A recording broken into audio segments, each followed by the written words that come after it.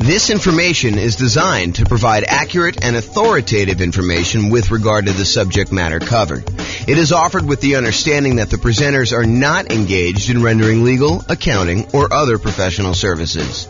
If legal advice or other expert advice is required, the services of a competent professional should be sought. Welcome to the Philadelphia Real Estate Investing and Real Estate Financial Planning Podcast. Learn all about investing in real estate in Philadelphia, Pennsylvania, with a combination of real estate financial planning and modeling with numbers specific to Philadelphia, plus syndicated, more generalized recordings of live and pre-recorded real estate investing classes, not all of them specific to Philadelphia. Be sure to stay tuned after the podcast for a message from our sponsors. Well, good morning and welcome, everyone. I am James Orr, and we got a very special class today. This is part of the series on improving cash flow. And so today we're going over improving cash flow when considering your real estate investing strategy. When you're thinking about which strategy you want to use, how do we improve cash flow when we're trying to decide whether we're doing traditional buy and hold or short-term rentals or house hacking or nomading or whatever we're trying to do there. So all of the things we're going to discuss today have to do with choosing your existing real estate investing strategy. And this is, as I mentioned, part of the series we're doing. And so we've already covered how to improve rental property cash flow when we are searching for properties. That was covered in a previous class. So if you want to see about all those different strategies, go watch that class. We've also covered all of the different strategies of the largest section, the one that has the most ways to improve cash flow, and that was the financing section. Today, we're covering this, how to improve cash flow during the improved strategy phase. So we'll talk about these different options. And then we've got some future classes coming. The one class on how to improve cash flow when you improve the property itself, while you're marketing the property, while you own the property, and then while you're renting the property. So there's different kind of stages that I broke it down into, and we're covering the classes, we're covering the strategies, the 88 strategies to improve cash flow in all of those different stages in discrete classes by stage. So if you're at the stage where you're searching for properties, just review the one for searching properties. If you're at the stage where you're financing, do that. If you're trying to figure out what strategy to use, this is the class you'll want to use for that one. Okay. So when we're thinking about improving cash flow is really made up of how much income you have coming in on the property, all the different sources of income, especially the rent, but then also things like laundry or renting out different parts of the property, or maybe you add in additional services like landscape service or internet service or things like that nature. So there's different strategies of rent or different sources of income like rent, and then all of the other sources of income you have in the property minus.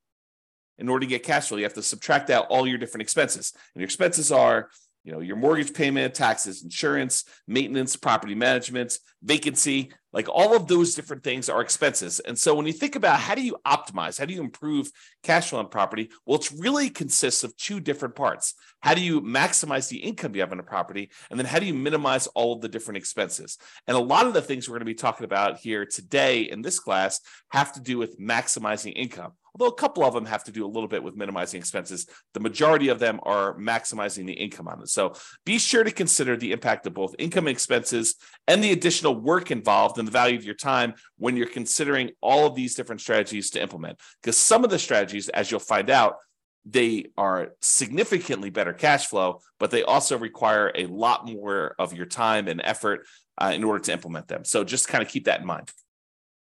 All right, since we're talking about strategies, this is the list of the different strategies that we've broken out for real estate investing. So I'm not going to cover these because this is going to be covered in its own separate class.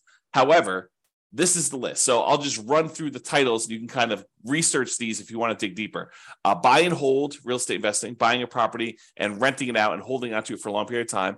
The nomad strategy, buying a property, moving in as an owner-occupant, living there for at least a year. It's a requirement of the lender. Usually do this because you can get very low down payments or nothing down payments, and you get improved interest rates, which could lead to some improved cash flow on a property. So you go move into the property, live there for a year, then you convert the property that you just lived into for at least a year into a rental. You buy another property to move into, and you repeat this process until you have as many rental properties as you desire. So that's the nomad strategy. House hacking, which we'll cover a little bit today, because it's one of the strategies we're going to discuss. That is renting out any part of a unit that you're living in. The most common example is you buy a duplex, you rent out one side of the unit, and you live in the other. But it could just be renting out, the property to roommates. You buy a single family home with 4 bedrooms, you live in one of the bedrooms, you rent out the other 3 or even just one, and that is considered house hacking. And there's some variations on that, which we'll talk a little bit about today as well. The BRRRR strategy: buy a property, rehab a property, rent a property, refinance it, and then repeat. So there's the buy, which is the B, and then all those different R's: rehab, rent, refi, and repeat. So all the different bars there for BRRRR. And that's a strategy for being able to buy properties and leave very little or no money in the ideal situation. Most of the time, it's leaving a little bit of money in the deal so that you're able to acquire properties with little down. And then all the quick turning, flipping properties, and then wholesaling and wholetailing. Wholesaling is basically selling your contract in a property to another investor. You find a really good deal and you sell to an investor, and you get a fee for doing that. All the creative financing stuff: buying property subject to, lease option, lease purchase, rent to own, owner financing, agreement for deed, contract for deed, loan assumption, like all of the creative different strategies for financing properties. Those are different strategies. And then partnerships and syndications: if you're going to get together with one or more other folks who want to invest in real estate with you, then you can kind of structure those in various different ways. And then tax liens and tax deeds: whether you are investing in a lien against a property with the hope that the property is, they either pay you a return on it, or in the event that they don't pay you the return, then you can actually foreclose on the property and get ownership of it. And then real estate investment trust, which I don't usually cover, but I include it to be all inclusive, to kind of be comprehensive here. That's that. So these are the different strategies. And you'll see that we're talking about using different strategies here today when we talk about how to improve cash flow. All right, so here's the list. Different ways to improve cash flow when you're thinking about the different strategies you can use as a real estate investor. So one of the different ways you can kind of improve this is to change the term that you're renting out properties. So I think a lot of people think about investing in real estate as you buy a property and you rent it out, and you rent it out to a tenant, and there's a year-long lease in place. And maybe the tenant renews for another year, and you kind of keep doing that. Or maybe they leave early because they got evicted or they can't pay their rent anymore, and you kind of shorten the term in that way. But you could deliberately choose to rent out properties monthly or weekly or nightly, like a vacation rental. So changing the term of the rental can improve your cash flow on a property. We'll talk about that a little bit. Or doing a totally different strategy, like a lease option, where instead of just leasing the property to a tenant, you decide you want to go after a tenant buyer, a tenant who also has the option or a contract to buy the property from you a year or 2 or 3 or 4 or 5 down the road, or 6 months down the road, whatever you negotiate as part of your term. Basically, they will lease the property from you, and then after they lease it from you for a period of time, they're going to buy it from you. And there's some advantages to doing that, which we'll discuss here in a minute. Or you could choose to do a specific niche. You could cater to a group of people who you know are looking to rent in your area. For example, you could choose to focus on student rentals, or you could choose to focus in on traveling nurses and provide them, kind of services related to their particular industry, knowing that they're coming in for, contract periods of time, and they're going to need some extra stuff in your property. Or you could cater to oil workers if you happen to live in an area that has a bunch of people coming into town to do work on the oil kind of stuff that they do. I don't even know what they call it. So you can cater to all these different niches, or you can cater to things like corporate rentals. So you decide to do that. And then I'll kind of group these last 3 together. They're all really versions of house hacking, in my opinion. So we'll talk about roommates, getting roommates, changing a strategy to having roommates, like house hacking with a single family home, or renting by the bed or bedroom. Sometimes especially with like student rentals, sometimes they'll rent out by the bed or bedroom. You might rent out by the bed if you're putting 2 students per room, or you could rent out by the bedroom if you're renting to maybe a graduate student or something like that. Or you could rent by parts. In some cases, you may be renting a property where you rent the garage separately, or you rent access to the community swimming pool separately, or you rent access to the storage units on the property, like the storage shed where somebody wants to be able to store something or whatever they're doing there. So those are different ideas, and we're going to go into those in detail here. All right, so let's talk about term. So related to term, so term is going to be basically changing the term, the duration of your lease term. So you can either do a daily rental, things like vacation rentals, or there may be some situations where you might rent by the day, or you could do weekly rental. I guess it would be a variation of vacation rental. But I was thinking of if you rent your property out for the Super Bowl weekend, that may be like a daily rental or maybe a weekly rental. But it's all sort of covered under that short-term rental, vacation rental thing. So you can do daily rentals. You could do weekly rentals. Weekly rentals could be a good strategy, or monthly rentals. Instead of doing the weekly, you could do monthly. Or the traditional way of doing this, I think the most common way that most folks are familiar with is yearly rentals. So in addition to changing the term of your lease, a lot of times you're changing what you're providing with the rental, whether you're providing the house furnished or unfurnished. And so realize that you may have sometimes significant additional startup costs if you're changing the term of your strategy from a year-long lease, which you may be renting out a vacant property, although you could do a furnished year-long lease, and do instead a more of a completely furnished turnkey. Someone shows up almost like a lodging hotel sort of situation where you allow someone to come and stay in the property like that. So typically, rent increases as the duration decreases. So the shorter the term of your lease, typically the higher the rate is. There are probably some exceptions to this, but overall, that's the general rule of thumb. Shorter terms tend to be more expensive than longer terms.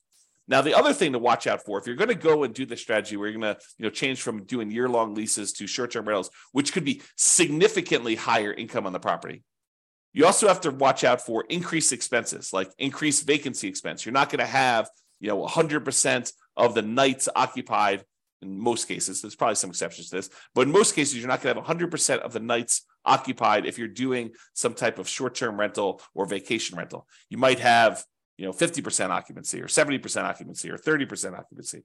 So just realize that you may have increased vacancy for doing that. You may also have an increase in marketing costs.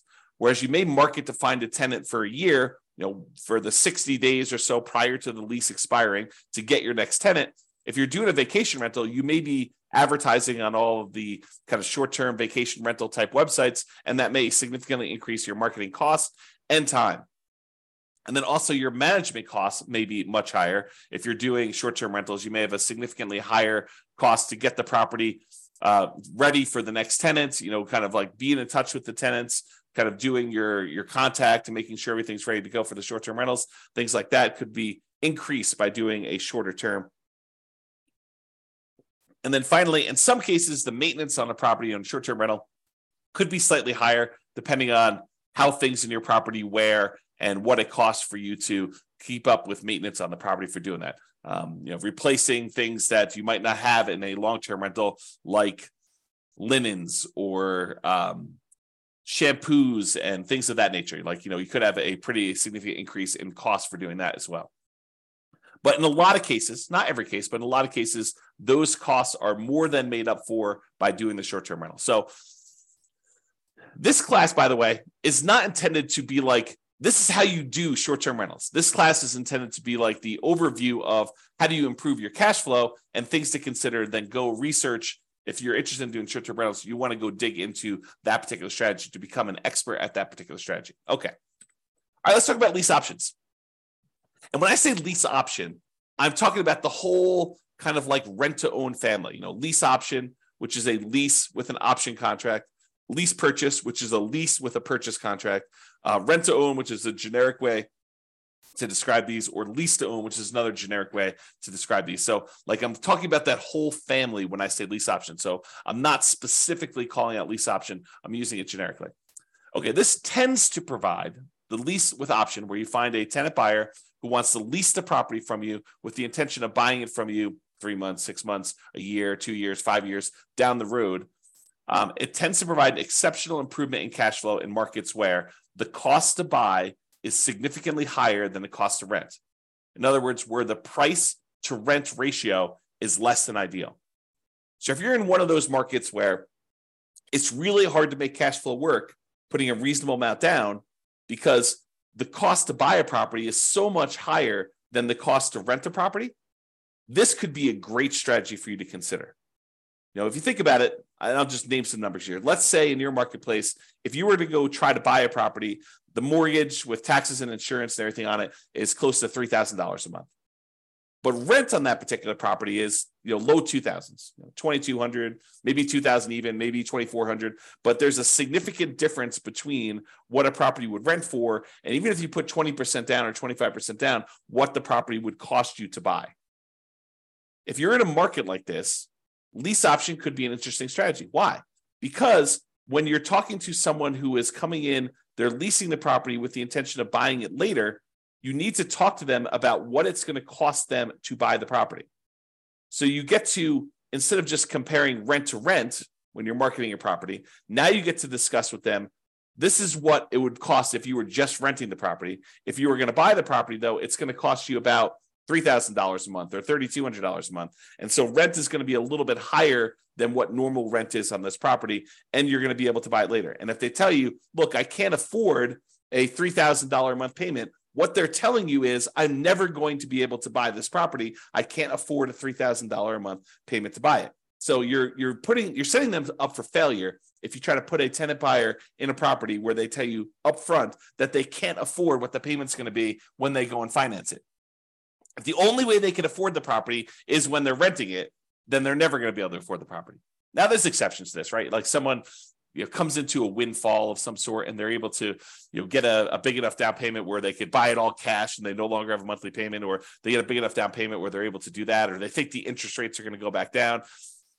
I'm not sure I would be speculating on that, but there are some exceptions where that's the case. But if I would want to put a tenant buyer in a property, if I wanted them to buy the property, which I think I want to play win-win, right? You want someone to be in a deal where they can actually succeed through the process that you're helping them do. You want them to help them buy the property. You don't want to put someone in the property where they're never going to buy. So if you do want to do that, which I think you should, then you put them in the property and they need to be able to afford that monthly payment. And so now you can start comparing what the payment would be when they buy it to what the rent is, and maybe you're able to get a little bit higher than fair market rent for the option for them to be able to buy the property from you at some point in the future. Okay. And I'm very deliberately not going into all the details of, do you apply some of the monthly payment toward their purchase price or anything like that? These are all different things that you need to learn about if you plan on using this strategy, but I'm not going there today because we've got other stuff to cover. This is not intended to be a class on implementing lease options. There's separate classes on that if you really want to dig into that strategy. Okay. However, even if the monthly fee, the amount you're charging them monthly, was completely identical, right? You were able to get only the same amount you were able to get for rent as renting the property versus doing a lease option. You're only able to get that same $2,200 a month, whether you did either strategy. If that was the case, there are some significant improvements to cash flow from getting a non-refundable purchase deposit when the tenant buyer comes in the property. So even if the tenant buyer is only able to pay $2,200 and the tenant would normally pay $2,200, if you're getting for example, a $10,000 non-refundable purchase deposit, that would significantly improve your cash flow on the property. So for example, let's say they had a 3-year period in order to be able to buy the property, and you're getting from them a $10,000 non-refundable purchase deposit. Well, if you take that $10,000 and you kind of like spread it out evenly over a 3-year period, it's almost like getting an extra $250 more per month in cash flow. Even though you're going to take that $10,000 in many cases, you're going to apply it toward the purchase of the property later. So you're trading some of the appreciation you were expecting to get in the property over those next 3 years in exchange for getting better cash flow in the meantime. You're doing some deal alchemy. You're trading future appreciation, the $10,000 of extra appreciation you would have gotten later on when they buy it from you. And you're saying, I'm going to apply that $10,000 towards your purchase. I'm going to take some of the profit I would have gotten at the end when they bought the property from me, and I'm going to take it up front as a non-refundable option fee, which does apply to the purchase price for them, counts as part of their down payment. But then you're also getting that, which if you spread it out over 3 years, looks like you're getting $250 plus per month in extra cash flow. So if you thought you were getting $2,200 a month, now you're really getting $2,450, which is significant in certain markets, right? So that is one way to look at the lease option. And then the other thing is, in general, I think it is true that if you realize rent is a range, right? Unless you have 100 identical properties that are all renting and they're all exactly the same, all the same views, all the same backyards, all the same amenities, all the same layouts, like everything is identical, and a tenant can go in and they've got 100 different ones to choose from, and the rents are going to be pretty much exactly the same for all of those. But if you've got one property and another property, and the other property has slightly different layout or slightly different amenities or slightly different kind of upgrades or slightly different view or slightly different location in the neighborhood, like the rents on those are not identical. And so there's a slight range of what rents can be. If you're a really good marketer, you might be able to get a little bit higher. If you're not such a good marketer, maybe you're going to be a little on the lower end. So realize that the range, rent is not an exact number, and rent ranges vary. And if you're doing a lease option, you're giving someone the ability to buy a property from you, you're almost always going to be on the top of that rent range. You're usually not going to be on the low end of a rent range by putting a property up for lease option, because you're adding something that is extra, that is special, that's valuable to them. So you're almost always going to be at the minimum at the top of the rent range. And in some cases, you're able to get a premium. Okay. And one of the other little perks of doing lease options is you might also improve your cash flow through slightly lower maintenance, slightly lower vacancy, and slightly lower management. So these aren't like huge numbers, although they can be, but they tend not to be these huge numbers. But realize if you've got a tenant buyer in a property who has ownership mentality, who is on the path to buy that property from you, a lot of times they have pride of ownership. They think that they're buying the property, and so they want to maintain their property a little bit nicer. They tend to stay a little bit longer, although there's exceptions to that. And you tend to have to do less management for them because they are owners. They think that they're going to be owners of the property. So the ownership mentality of tenant buyers versus tenants could be a huge plus to help you with your improving cash flow. So for that reason, doing this lease option strategy, changing your strategy to be lease options, could be hugely beneficial. And I've also talked about how in the past, and this is sort of a side note, go like research this more with one of our other classes, but I've also talked before about this idea of being able to use the lease option non-refundable option fee in order to use that as the down payment to go buy your next property. So imagine you're doing a nomad property where you move into the property, you put 5% down, and you move into the property, you live there for a year. And then when you are planning on exiting that property in order to go buy your next one, you get a tenant buyer to come in who's going to be a tenant and buy the property from you. They give you a option fee on the property. Let's say it's 5% of the purchase price. Then you use that option fee yourself to go put 5% down on the property that you're buying, and then you are able to buy your next property. The tenant buyer who is going into your old property provides you the down payment to go into your new property.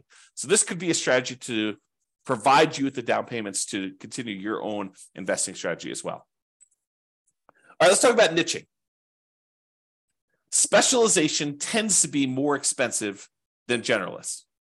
So if you cater to a specific audience, corporate rentals, traveling nurses, students, undergrad, graduates, startups, whatever you decide you're going to cater to as part of your particular strategy, it is up to you to figure out how you can provide extra value, what they need, determine what they need, and then provide them what they need, add value to whatever it is that you're offering. And a lot of times you can get slightly improved fees by doing so. Okay. So what can you offer them that would be more attractive to people in that group than just renting another property? And then what's a reasonable premium you can charge for providing that extra value? So if you're going to charge money for students, maybe you provide housing that's near the university and some extra things that students would like the terms that kind of coincide with the school year, or the ability to have their parents co-sign, or whatever it is that is appropriate for you and that particular niche that you're serving. Find out what they need, how you can cater to them, and then cater to them, and then you may be able to find a profitable niche to focus on. All right, let's talk about house hacking. So house hacking is renting out part of the property while you live in the property. And we're going to go over 3 different examples. We're going to talk about getting roommates. We're going to talk about renting by the bed or bedroom. And then we're going to talk about renting by parts. So let's jump into that. So let's talk about roommates. So imagine you have a single family home. You might be renting bedrooms with use of other parts of the property. So you rent them a bedroom, but they get use of the kitchen and the basement and the living room and maybe a parking spaces if you have that in your property. In some cases, you may have a non-conforming duplex that you could rent out to a roommate. So we see these occasionally come up, but they're properties where they're not duplexes. They're not zoned a duplex. They are not set up where they qualify officially as a duplex, but they look like a duplex. It's a property that's a complete upstairs unit, and then there's a side staircase that goes down to the basement unit, and there looks like a totally separate apartment in the basement. In some markets, you can't put the stove in, or you can't do something where that would trigger compliance issues or something like that. But it could have a hot plate or something like that, or a mini fridge or whatever. But it looks like it's a duplex, although it's technically not. It's what we call a non-conforming duplex. And actually, I have a typo here. I'm going to fix it. Non-conforming duplex. So non-conforming duplex that you can't technically rent it out as a separate unit. It doesn't have its own address, doesn't have its own whatever, heating source or air conditioning source or a stove or fireplace, whatever it is, the difference between having a full duplex and not in your marketplace, it could vary a little bit. But you could have a roommate that lives down there. Imagine you were just going to have a roommate upstairs in a different bedroom. Well, in this case, you have a roommate, and those could be the rules that you apply to this thing where you are having a roommate. And so a lot of times you have to watch out for your occupancy limits in your marketplace, and they're not going to have their own address. And maybe you have to give them access to something else in order to do this, make this right. Find out what it needs to be in your marketplace. And a lot of times your real estate agent can help you with that. But you maybe have a non-conforming duplex that you could do that. Or if you have a traditional duplex, triplex, or fourplex, you might be renting out the other units of that property, like actual conforming duplex, triplex, where they're legally considered duplexes, triplexes, or fourplexes. You might be renting out the other units. And in addition to that, some investors may choose to rent out the duplex, rent out the other units, or triplex or fourplex, rent out the other units. And then in addition to that, they may choose to get roommates for the property they're living in as well. Okay, so that is another option. So that's like roommates, and that could significantly improve your cash flow if you're thinking about that. Okay, rent by bed or bedroom. So in some situations, they might lend themselves well to renting out by the bedroom or even the individual bed.